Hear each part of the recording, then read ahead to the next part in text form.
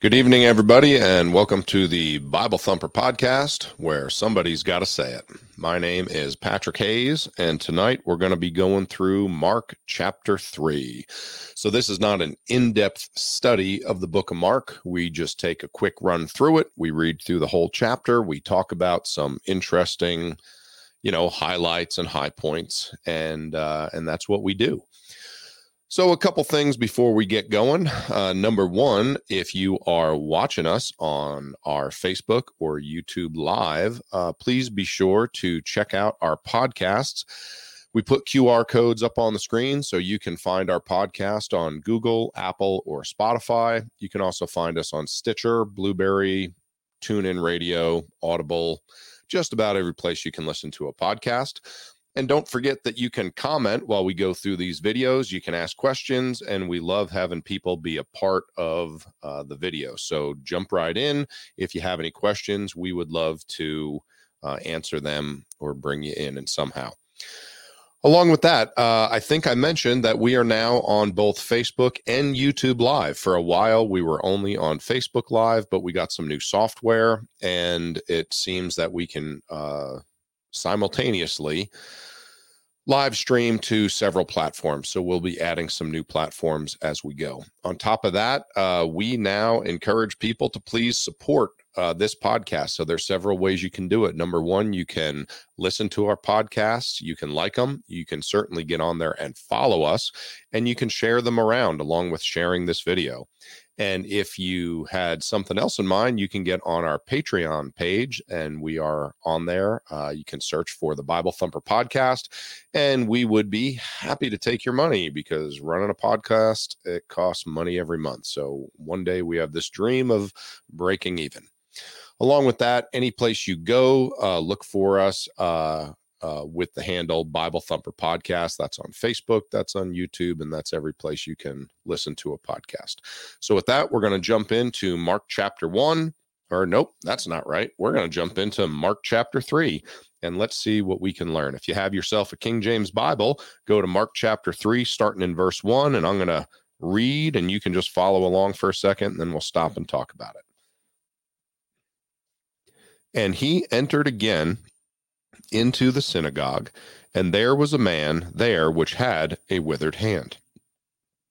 And they watched him, whether he would heal him on the Sabbath day, that they might accuse him. Now, if we read the previous chapter, we know that there are both scribes and Pharisees present, and all of Mark chapter 2 was those guys just getting mad at Jesus for all the good things he was doing.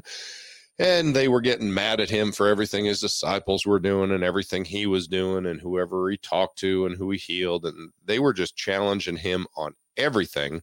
And Jesus has had about enough of this. So these guys are the ones that are watching him. And this time they are curious whether he is going to heal someone on the Sabbath day. And they're watching him so they can accuse him. So in verse 3, and he saith unto the man which had the withered hand, stand forth. And he saith unto them, is it lawful to do good on the Sabbath days, or to do evil, to save life, or to kill? But they held their peace. Now, let's go over this very briefly. Do you know that it is the policy of the nation of Israel not to attack their enemies on the Sabbath day? And do you know that that policy goes back about 2,300 years back to the time of the Maccabean revolt? And you can read about this in the books of Maccabees. And there was a time when the nation of Israel made the decision, we are not going to attack our enemies on the Sabbath day. If we are attacked, then we are going to defend ourselves, and we have no problem using our military, but we will not attack someone on the Sabbath day. That is still the policy of the IDF today. Along with that, I should tell you something else. Do you know that the United States of America will not execute a criminal that committed a capital crime? They will not perform capital punishment and execute a criminal on the Sabbath day. That's the United States of America today. That is the policy. But Jesus is asking, is it okay to do good on the Sabbath day? or to do evil, to save a life or to kill, but they held their peace. Now, real quick, think with me for a second. They're in a synagogue. It's Saturday. The Jews went to the synagogue every Saturday. And in the synagogue is this guy, and this guy has a withered hand. Now, let me ask you this. If Jesus comes to your church tomorrow and there's a crippled guy there that needs to be healed, would you know this guy? Of course you would. These guys have a problem with Jesus healing a guy that they go to church with every week. Think about that. They knew this guy. This guy wasn't just some random stranger. This guy went to the same synagogue every week, just like those scribes and Pharisees, and Jesus shows up, and they're actually there making a case that Jesus shouldn't be healing this guy, the guy that they know, because it's a Saturday and he should really wait till tomorrow, or at least wait until sundown tonight. But they don't say anything. Anytime Jesus gives these guys an opportunity to make their case, they are smart enough to just keep their mouth shut. In verse 5, and when he had looked round about on them with anger, being grieved for the hardness of their hearts, he saith unto the man, stretch forth thine hand. And he stretched it out, and his hand was restored, whole as the other. And the Pharisees went forth and straightway took counsel with the Herodians against him, how they might destroy him. Now think of that. Jesus dared to heal a guy's hand. It happened to be Saturday, and their plan was, how can we destroy this guy?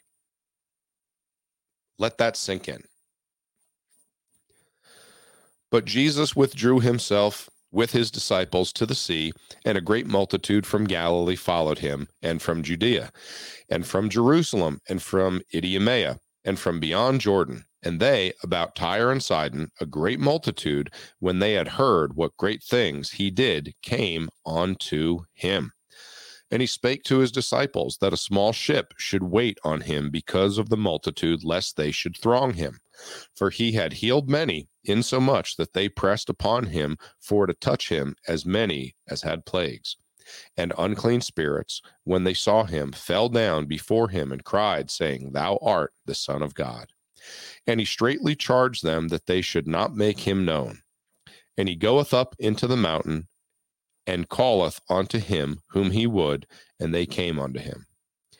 And he ordained 12 that they should be with him, and that he might send them forth to preach, and to have power to heal sickness, and to cast out devils. All right, so now let's take a look at this.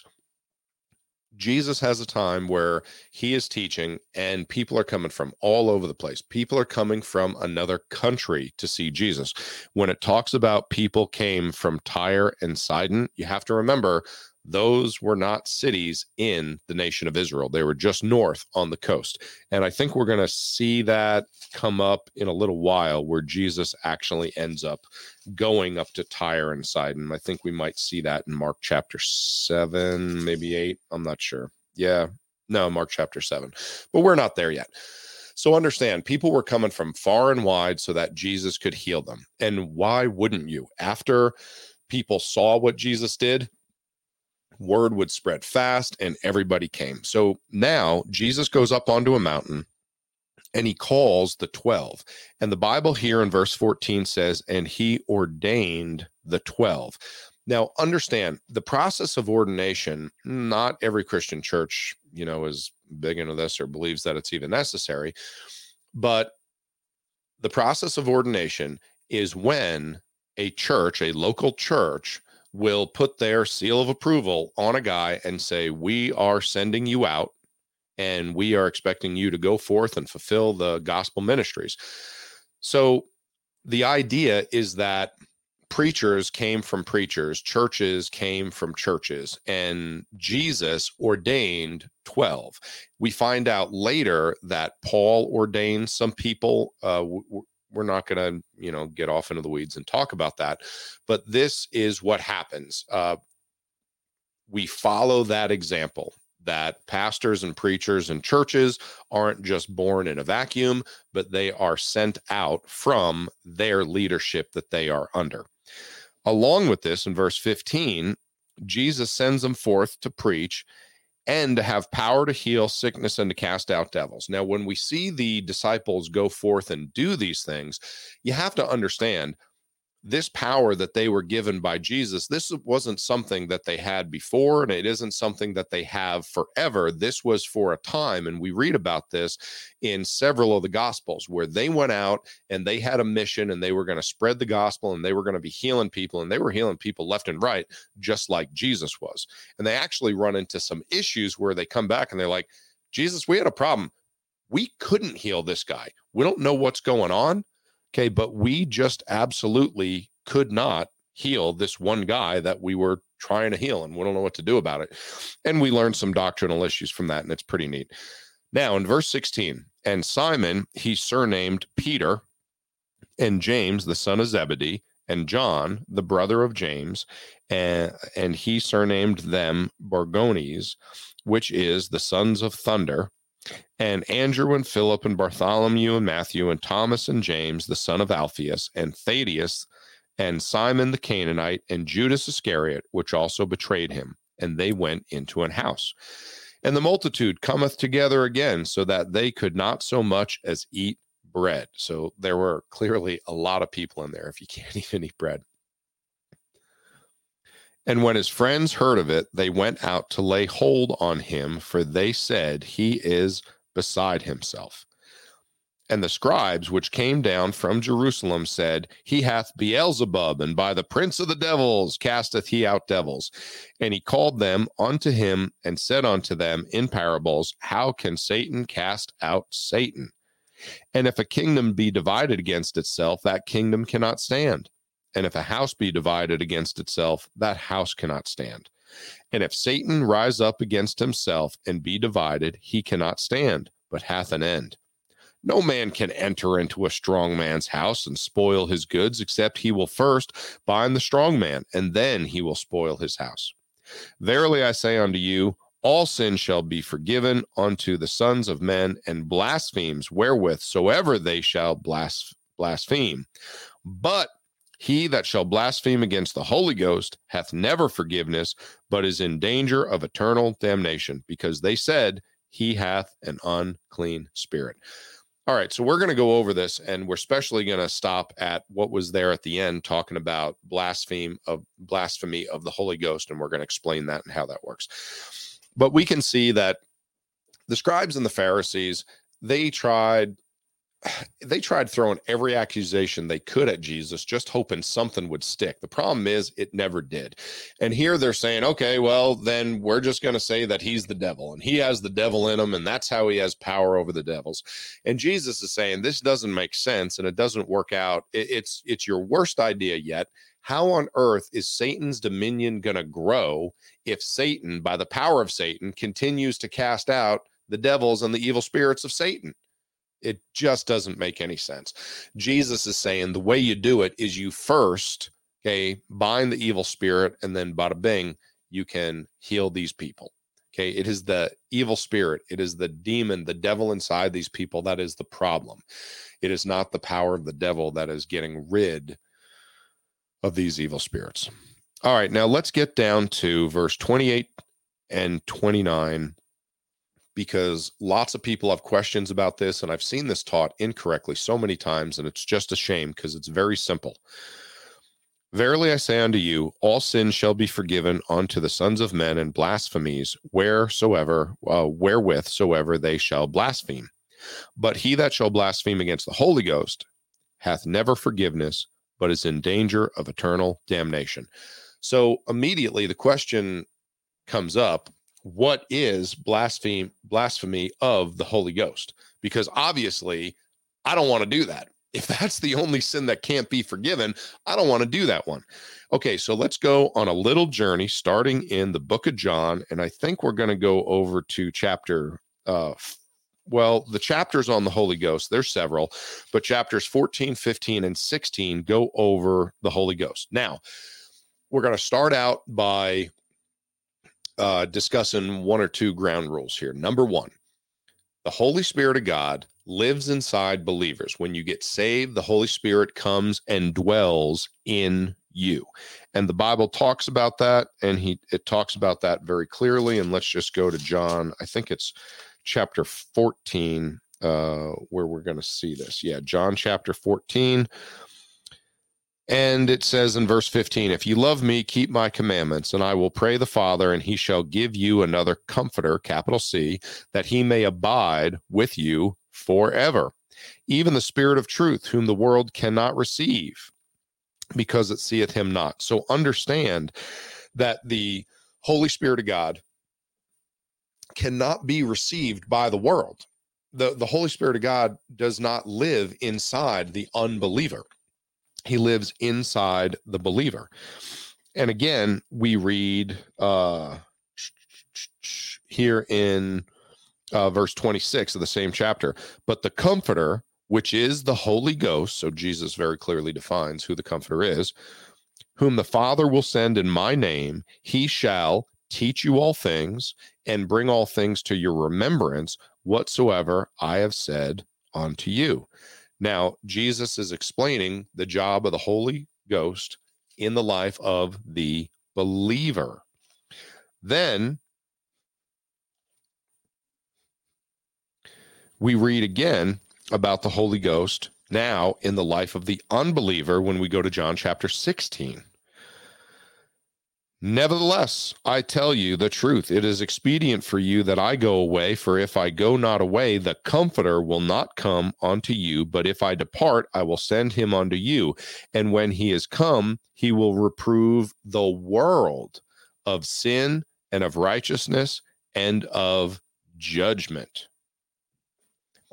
So the job of the Holy Ghost for the world, remember the world is the lost. Those are not saved folks. The job of the Holy Ghost for the unsaved world is threefold: to reprove the world of sin, righteousness, and judgment, that they are sinners, that God is righteous, and that there is a judgment coming. And that judgment is going to leave them wanting. They need salvation. And that is the job of the Holy Ghost, is to convict the spirit of the lost and dying world and show them you are hopeless. You need Jesus as a savior. You need remission of your sins. And the only way to get that is through the finished work that Jesus did on the cross. Amen. So the Holy Ghost job is to tell the lost world, you're a sinner, God is righteous, and there's a judgment coming. That's what the Bible says. Now, when we go back to Mark, and I think we're in Mark chapter 3, so give me a second to get back there. We are reading about the blasphemy of the Holy Ghost. Well, what is that? Well, that's very simple. The Holy Ghost is telling you you're a sinner, that God is righteous, and a judgment is coming, and you need Jesus for salvation. You have to be saved. You need your sins forgiven you. Well, when someone rejects Christ as their savior, when they decide, nope, I don't want that, I don't want to put my faith and trust in Jesus Christ, I don't want to be born again, I don't want to call upon the name of the Lord for salvation, as Romans 10:13 says, they are blaspheming the Holy Ghost. They are calling the Holy Ghost a liar, and they're saying, nope, I'm not doing that. I don't believe that. I don't believe that I need Jesus as a savior. I don't believe that I'm a sinner. I don't believe that God's going to judge me, and I don't need any of that Christian nonsense. I don't need the Bible. I don't need Jesus. When someone rejects Christ, what they are doing is they are calling the Holy Ghost a liar. That is blasphemy against the Holy Ghost. Do not think, my friend, that there is some special sin out there that none of us know about that's, going to keep us out of heaven. That's not the case. There is only one sin that will keep us out of heaven, and that is the rejection of Jesus Christ as our Savior. That's it. Because remember, God calls on all men to believe in him. God wants all of us saved. And we have the choice to either accept Christ and the gift he gave us when he died on the cross, or we can reject him and we can hope in something else to get us to heaven. So that's all that blasphemy of the Holy Ghost is. So just understand it. It's very simple once you understand the job of the Holy Ghost in the lives of the lost. All right, let's pick it up in verse 31 and finish this chapter out. There came then his brethren and his mother, and standing without, sent unto him, calling him. And the multitude sat about him, and they said unto him, Behold, thy mother and thy brethren without seek for thee. And he answered them, saying, Who is my mother or my brethren? And he looked round about on them which sat about him, and said, Behold, my mother and my brethren. For whosoever shall do the will of God, the same is my brother and my sister and my mother. Okay, so a couple things. Number one, we need to recognize that Jesus had brothers and sisters. It talks about it several times in the Bible. So let's not believe that nonsensical lie that Jesus was an only child. That's not the case. He was the firstborn male, but Mary and Joseph had more kids after Jesus. Now, what Jesus is explaining to us here, when his mother and his siblings came to talk to him, okay, he said, Behold, or they said, Behold, thy mother and thy brethren without seek for thee. And he answered them, saying, Who is my mother and my brethren? And he looked round about on them which sat about him, and said, Behold, my mother and my brethren. Now, Jesus is, I believe that after this portion of scripture, these couple verses, Jesus went and spoke to his mom and his brothers and sisters. I don't think he was trying to ignore them. He was just taking the opportunity to make a point. He was saying, those of you that love me and follow the will of God, those of you, whoever shall do the will of God, you are my mother and my brothers and my sisters. Jesus was trying to show us that, look, you guys are my family. Remember when the disciples cornered Jesus and they said, Master, teach us how to pray. And then we get what we call the Lord's Prayer, which is really the model prayer. That's Jesus teaching the disciples how to pray. Jesus started out by saying, Our Father. Saved people have the right to pray to God and call him Father. Do you know that of all the names that we find written down in this book for God, the number one name used in the Bible for God over and over and over again is Father? That is the relationship we are supposed to have with the Lord. He is supposed to be a loving parent there for us whenever we need help, whenever we don't understand something, whenever something's new to us, whenever we're scared. Okay, just like my little kids. My youngest now is 7 years old. They're growing up fast. I have 6 kids from 14 down to 7 years old. And I remember when they were little and they would come running up to dad just for every little thing that they needed. And that's what God is saying. I'm your father, and those that do the will of God, I consider my family. I don't think Jesus was trying to ignore his mom or his brothers and sisters. I think he was just taking the opportunity to show us how close of a relationship he has with us who love him and call him Lord. That's what I think was going on. With that, we are done with Mark chapter 3. I do hope you enjoyed it. It was a quick chapter, but there were a couple neat things in there for us to look at. Don't forget to please follow us on whatever platform you listen to podcasts on. Don't only follow us, but please share that around. That helps us. You have no idea how much that helps what we do. And with that, join us Wednesday morning. That'll be Wednesday, March 30th at 8 a.m. Rocky Mountain time. That'll be 9 a.m. Central, where I am going to be interviewing David Snyder.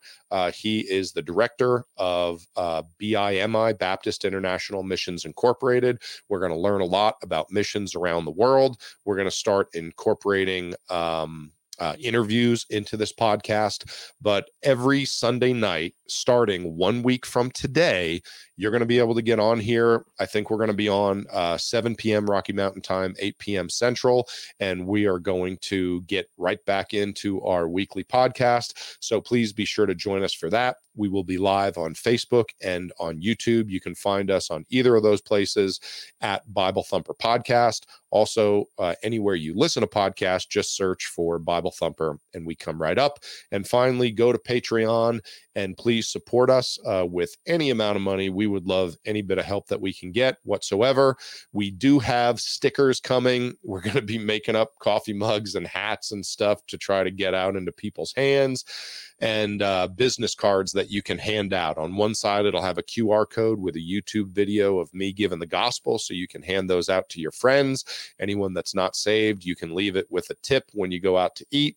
And on the other side, it has a QR code directing you to our podcast. So those things are coming, and we'll be happy to send those out to anyone that wants them. I appreciate everyone who has been listening, and I'll try to get on here tomorrow night to get over Mark chapter 4. Thank you for joining Bible Thumper, where somebody's got to say it.